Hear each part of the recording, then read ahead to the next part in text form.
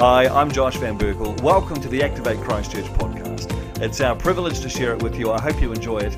And if you ever find yourself in Christchurch, pop in and say hello. We'd love to see you. Hello and good morning, Activate Christchurch. So great to see you this morning using the wonders of modern technology. If you're watching from your lounge this morning, kia ora. If you're watching from somebody else's lounge this morning, then hola. Bit of a multilingual greeting for you this morning. We are doing Lounge Church this morning, of course, the first Sunday of each month. This is something that we've just decided to lean into, right? I think that when you read through the Gospels and you read through the life of Jesus and you try and put yourself in the shoes of the disciples, whether it's Peter or John or Thaddeus. We had a cat called Thaddeus, so I always remember the disciple Thaddeus. It must have been an incredibly exciting time to be alive, right? Every morning you get up, you don't know where you're going, you don't know what you're doing. Jesus has got plans to go here, he's got plans to speak there, he's got plans to do this. He often holds those plans very close to his chest. It would have just been, from day to day, you wouldn't have known what you were doing. And I think that a relationship with Jesus should look exciting. It should look dynamic. It certainly shouldn't look like you do the same thing at the same time, the same way every Sunday, right? That's religion. I think that religion loves monotony. Religion loves routine. Religion loves we do the same thing at the same place, at the same time, in the same way. But that's not relationship, right? Relationship loves different. It loves change. It loves, uniqueness. And so we're getting used to different in this season. We're taking a gift from the last couple of years because of the lockdowns and the traffic lights and the alert levels. We have, I think, built a muscle in the spirit that can handle a bit more flexibility, right? We're a really adaptable church. We've just had to roll with different approaches and we really want to hold on to that. So we're getting used to different. So if you're in our lounge church this morning, I hope that you enjoy it. I hope that you brought your Bibles because I'm going to be reading out of Acts chapter 3 this morning.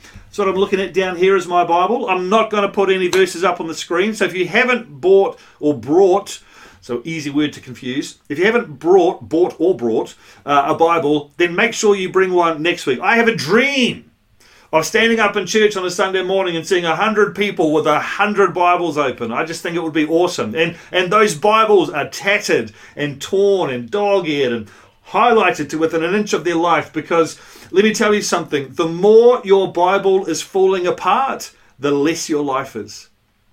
Absolutely true. The more your Bible is falling apart, the less your life is. And look, if nothing else, you bring your Bible to church. If at any point I start boring you to tears, you open your Bible, you start reading it, you can completely ignore whatever I say, and everyone around you thinks you're being super spiritual.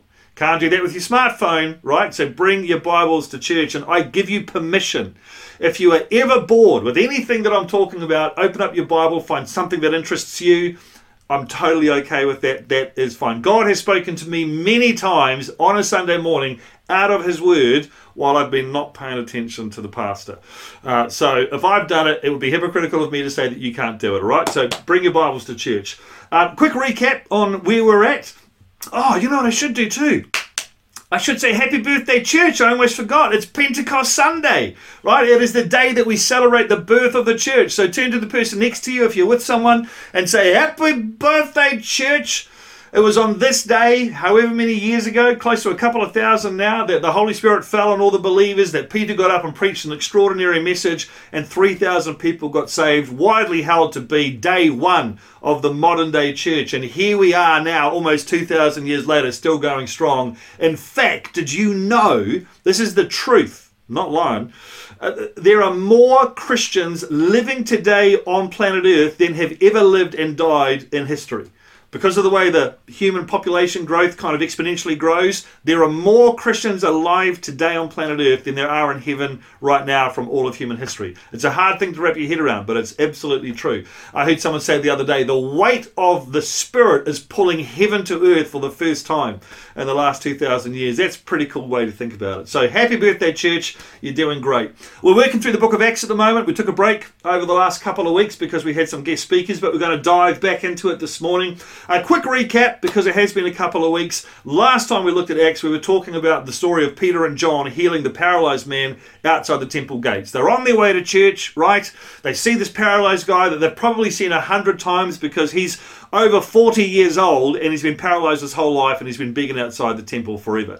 So they've probably seen him 100 times, 1,000 times maybe. This time though, they engage in conversation with him. They have a bit of a back and forth, and then Peter says, "Mate, I don't have any money, but what I do have, I give to you. In the name of Jesus Christ of Nazareth, walk." And he gets his hand and he lifts him up, which would have been quite hard to do if you've ever tried to lift someone off the ground who's not helping, right? But as he lifts him up, the Bible says that instantly the man's feet and ankles became strong and he was miraculously healed. And what we see here is the very first miracle performed by the disciples with the power of God inside of them, not the person of God beside them.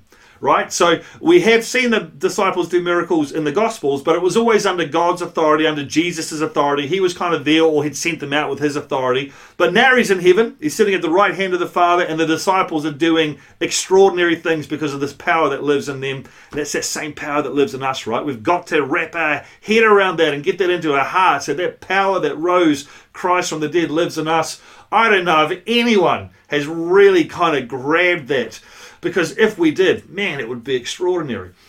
So, they lift him up. He goes into the temple with them. The Bible says that everybody that was there saw him and they recognized him as the guy that's been begging for the last few decades. And so this massive crowd gathers and they're all amazed. It says at the end of the last passage, they were filled with wonder and amazement at what had happened to him. So, scene set. We're going to jump in at chapter 3, verse 11. We're going to read through to the end of chapter 3, so 15 verses. The story doesn't end at the end of chapter 3, so you're going to have to wait until next week to find out what actually happens. But my plan this morning is just to read through this passage and, then I want to cycle back and look at one verse in particular that I felt God was sort of highlighting to me. But it could be that God highlights a different verse to you, and that's okay as well. And that's another great reason to bring your Bible. What's going on? Another great reason to bring your Bible is that very often the pastor or the preacher will say, "This is what God's talking to me about right now." And you're like, "That's awesome, but actually this verse over here has really rung my bell." And that's happened to me a number of times before as well. So bring your Bibles to church, man. Okay, verse 11, chapter 3. Here we go. So the crowd's gathered around. They can't believe what they're seeing. And it says this in verse 11, while the man held on to Peter and John. Don't you love that picture? He's holding on to them. Like, these are the guys that healed me. I'm not letting these guys go anywhere.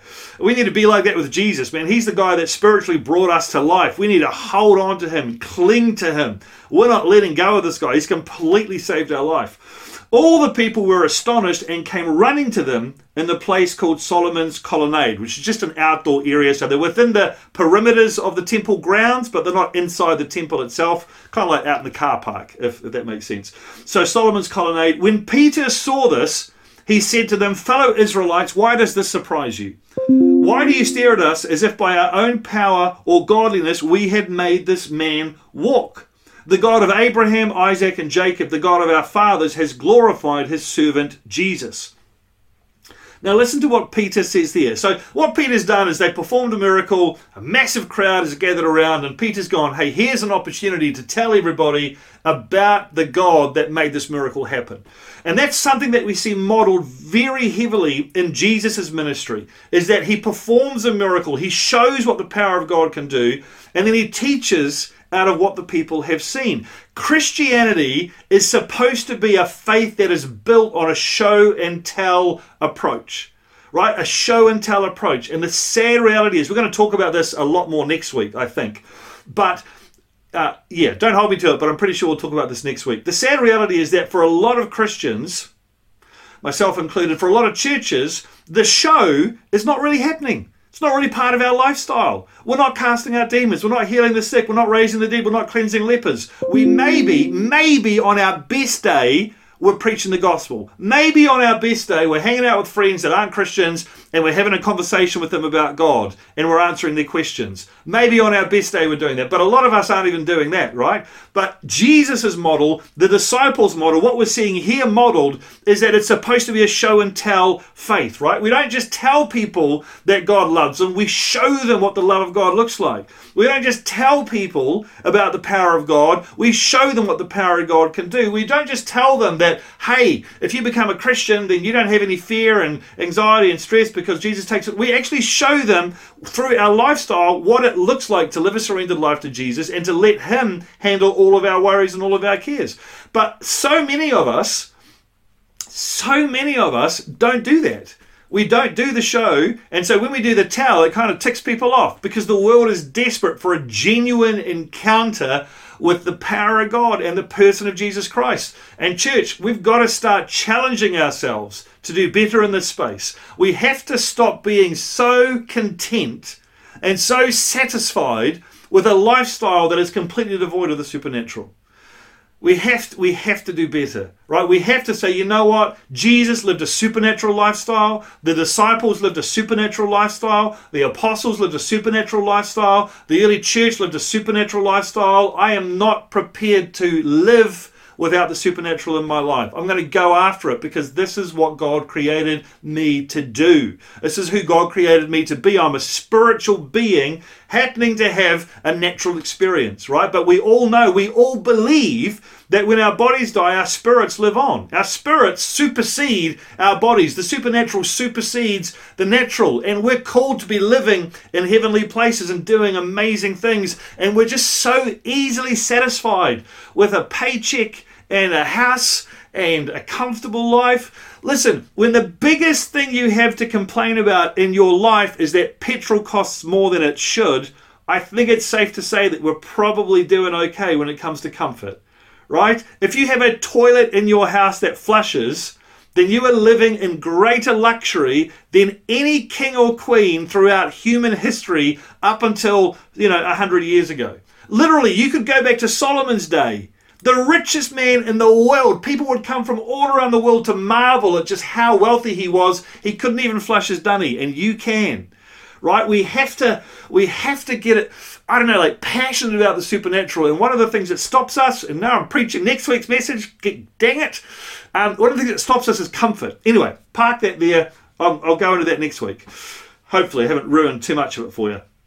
Anyway, Peter's preaching. Like, why are you surprised that this happened, right? Why are you surprised? Why are you looking at us like we did this? We didn't do this. He says this, the God of Abraham, Isaac, and Jacob, the God of our fathers, has glorified his servant Jesus. You handed him over to be killed. You disowned him before Pilate. It's a little rich for Peter to be saying this, considering he did that exact thing, not onzo, not dos, but tres times, right?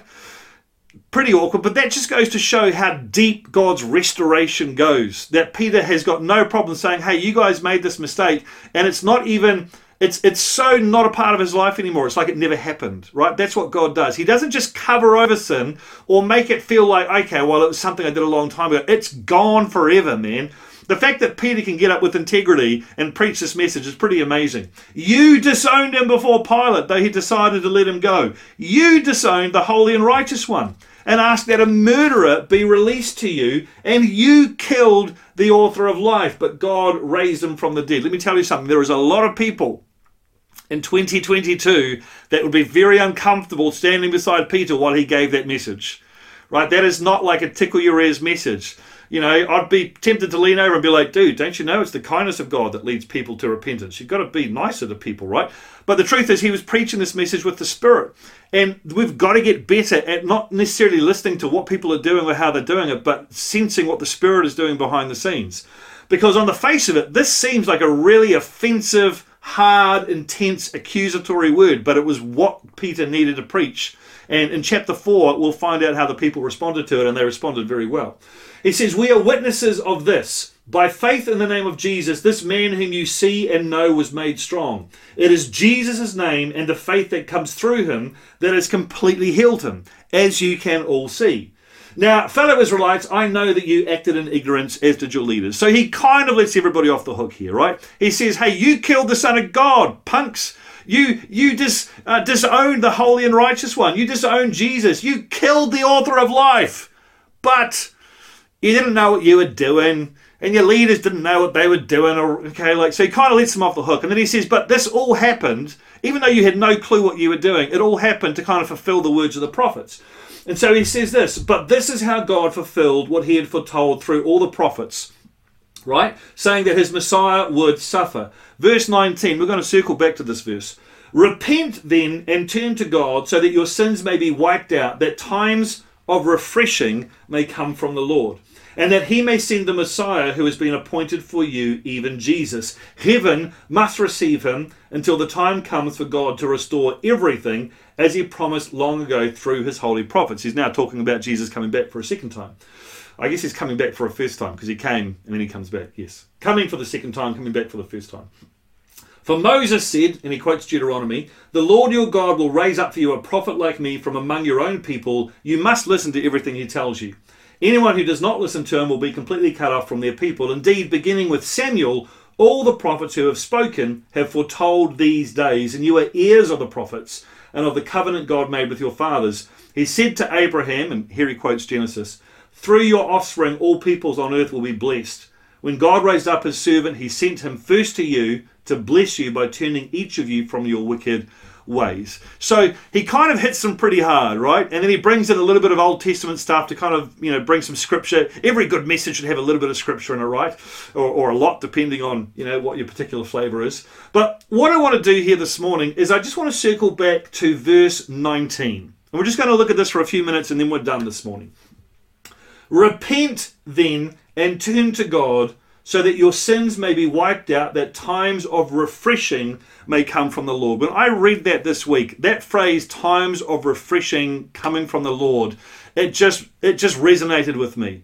And I thought, you know what? That is what I need in my life. That is what you need in your life. That's what we need in our lives, right? We need this refreshing from God. Because the truth is, and I touched on this a little bit a couple of weeks ago. I think it might have even been when Chris was down.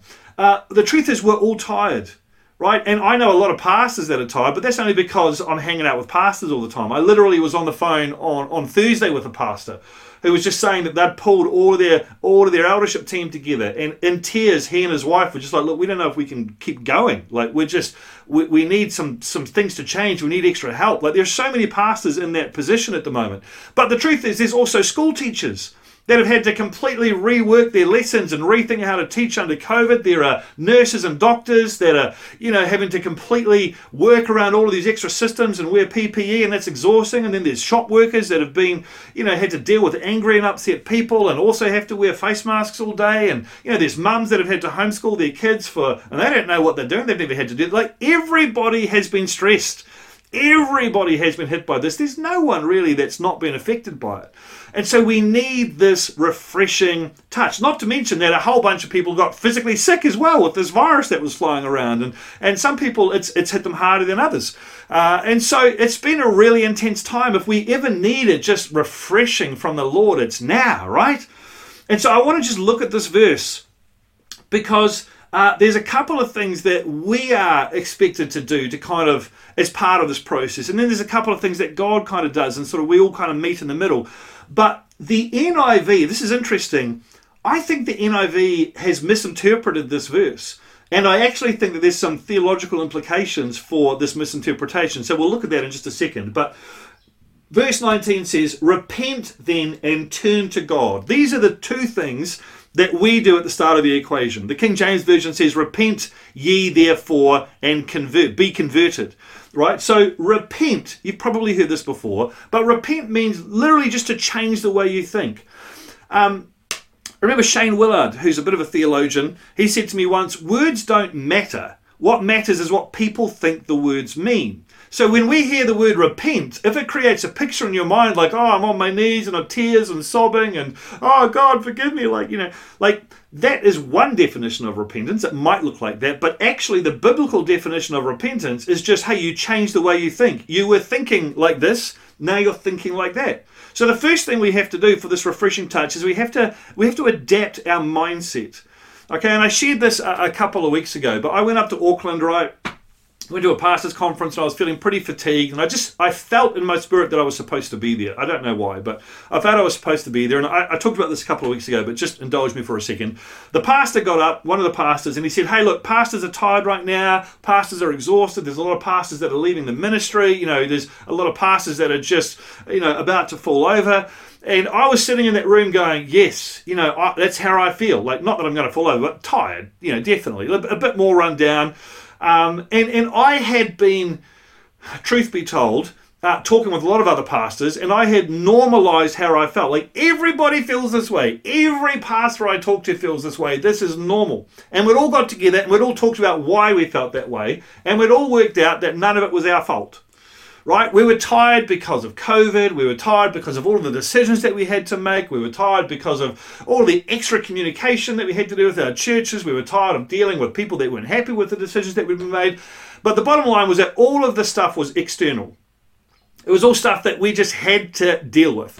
And so up until that moment in that meeting, if you'd asked me, are you tired? I would have said yes. And if you said to me, is it your fault? I would have said no.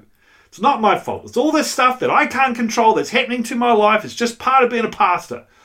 Right? But then the guy, he said this. He said, I don't know. He said, even though pastors are tired and pastors are falling over and pastors are exhausted, he said, I don't know any pastor that's regularly connecting with Jesus Christ, that's having encounters with God every week, that's tired.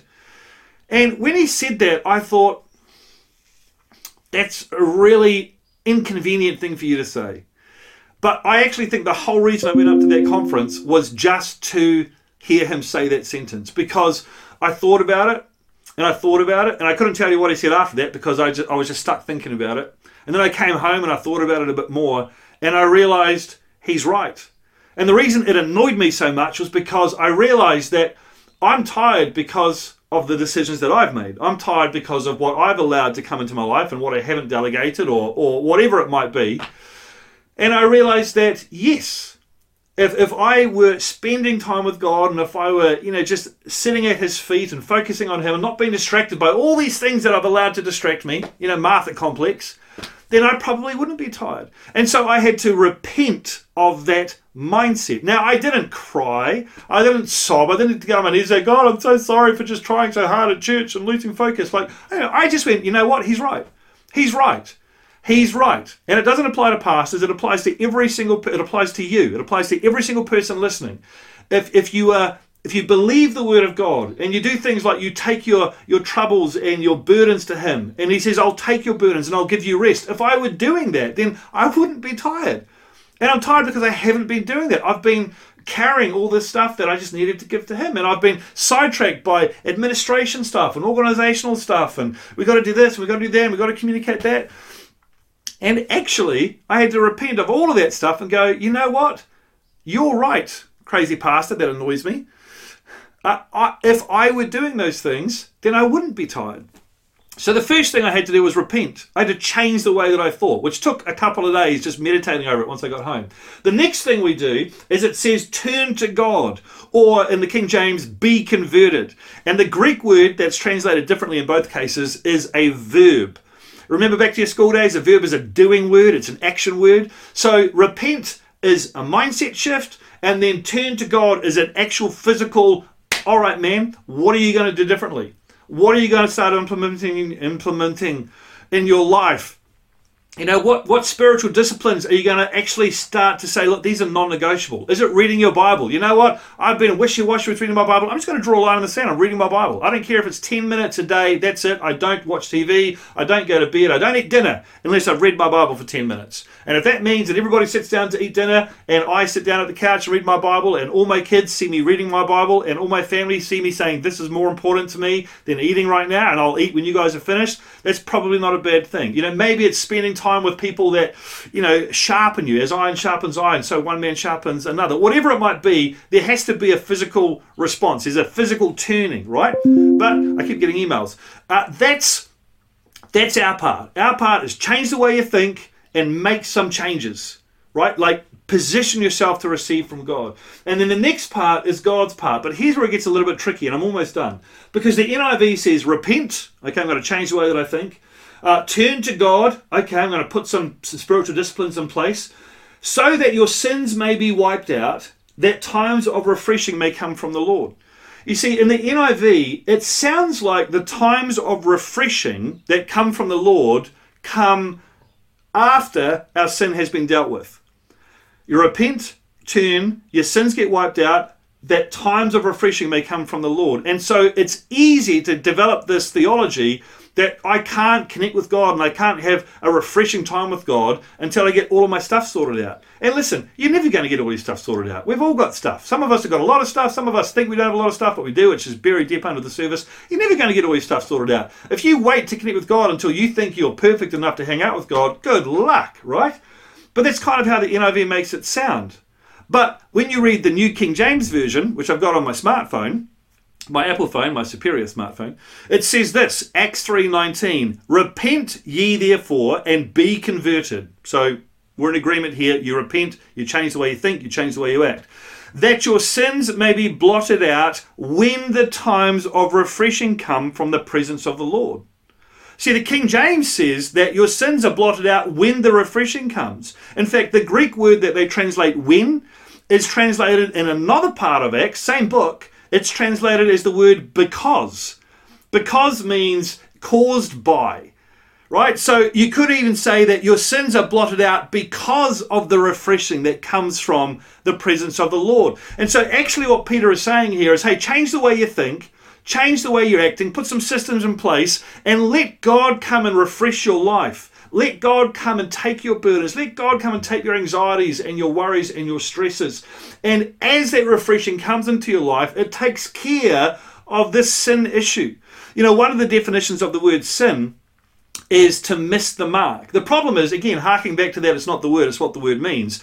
In our culture, sin is a massive word. It's a loaded term, right? If you hear the word sin, you just go to like worst case scenario 99% of the time. Like if I stood up in front of church next Sunday and I said, church, I need to confess a sin to you. You would think, uh-oh, this is bad, right? Is it an affair? Has he stolen money from the church? Like, we'd go worst case scenario. And I'd do that too. If you came to me, you said, Josh, can we have a meeting? I need to come into your office. I need to confess some sin in my life. I'd be thinking, okay, what is it? You know, is it this or is it that? Like, but I'd go to probably worst case scenario as well. But in the Bible, sin can mean, it can mean worst case scenario. It can mean, David's had an affair with Bathsheba and arranged for her husband to be assassinated. It can be at that end of the spectrum. But it can also be right at the other end where it's literally just missing the mark. You know, like I'm doing my best to lead the church and I'm just overly focused in one area. I'm just missing the mark. I'm not bullseyeing it. I'm just off to the side. It's not the end of the world a lot of the time. And so what Peter is saying here is like, hey, change the way you think. If you want to be refreshed by the Lord, right? And this is what it boils down to. If you want his refreshing touch, if you want to be energized by him, if you want to be empowered by him, if you want to be filled with the Spirit of God, you got to change the way you think. You got to make this a priority. Then you got to put some practical steps in place and say, I'm going to pursue Jesus. I'm going to pursue God. And that's all you do. You just make the decision and then you put the steps in place. Whether it's reading your Bible more, like I say, whether it's just carving out some time in your day to pray, whether it's like doing what I'm doing at the moment. One of the things that I felt challenged to do was pray in tongues every day for 15 minutes. I don't know if it's achieving a lot. I don't really know what praying in the tongues is doing for 15 minutes. But I do know that praying in tongues every day for 15 minutes, and maybe it's not tongues, maybe it's just praying, maybe it's reading your Bible, it makes it much harder for me to kind of miss the mark later on. It's like when you go to the gym and you do a big workout, when you leave the gym, you don't just go and get Maccas. You're like, I do not want to eat junk food right now. I don't want to undo all the good work that I've done. Right? And it's kind of like that when you're praying in tongues. I don't know what it is, but I'm like, well, I've done this. I don't want to, undo all the good work that I've done, whatever it might be. Sorry, a couple of burps. It's really embarrassing. Anyway, you repent, right? You change the way that you act. You put some systems in place, and then the refreshing of God comes. And as that refreshing comes, it takes care of these areas where you're missing the mark. And he realigns you as he needs to realign you. And he centers you where he needs to center you. Okay, so that's the verse that popped out for me. Maybe as you're reading it, a different verse popped out for you. Maybe you're going to break into your groups now and talk about something completely different. That is totally fine. But can I encourage you? If you're feeling tired, if you're feeling run down, don't fall into the same trap that I fell into by externalizing the whole thing and making it all about everything that's outside your control. No wonder I'm tired. Look at all the stuff I've got to deal with. Actually, no.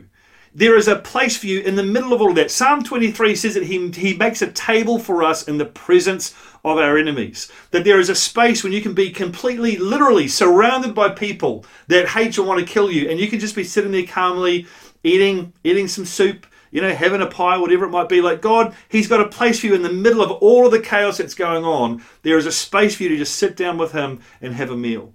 All right, so I encourage you to do what I've done in the last couple of weeks and just take some ownership around how you're feeling and go, God, I need your refreshing touch. I need your refreshing anointing. I need your healing touch, all that kind of stuff. So what we're going to do this morning is we're going to break into groups. Let me pray for you before you go, and then you can break into your groups and you can talk about whatever it is that the Spirit of God has sort of highlighted to you. And if you're watching at home by yourself, you can have a wee think about things as well. I did it all on my own. It was all good. All right, let me pray for you. Heavenly Father, thank you for this morning. Thank you for Pentecost Sunday. Thank you for your church and just that it is the hope of the world. And even though, God, sometimes we do a pretty shoddy job of, fulfilling our mandate, God, you still love us and you're still faithful.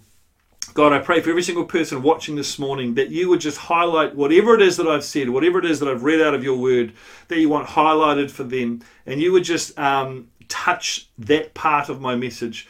Lord, if there's anything that I've said that's not of you or, it's just my own stuff, I pray that you just let that drop to the ground. No one's perfect. I'm sure I've said some dumb stuff already this morning. Just let that drop to the ground. And God, I just bless the discussion. I bless the prayer time as people connect together. In Jesus' name, amen.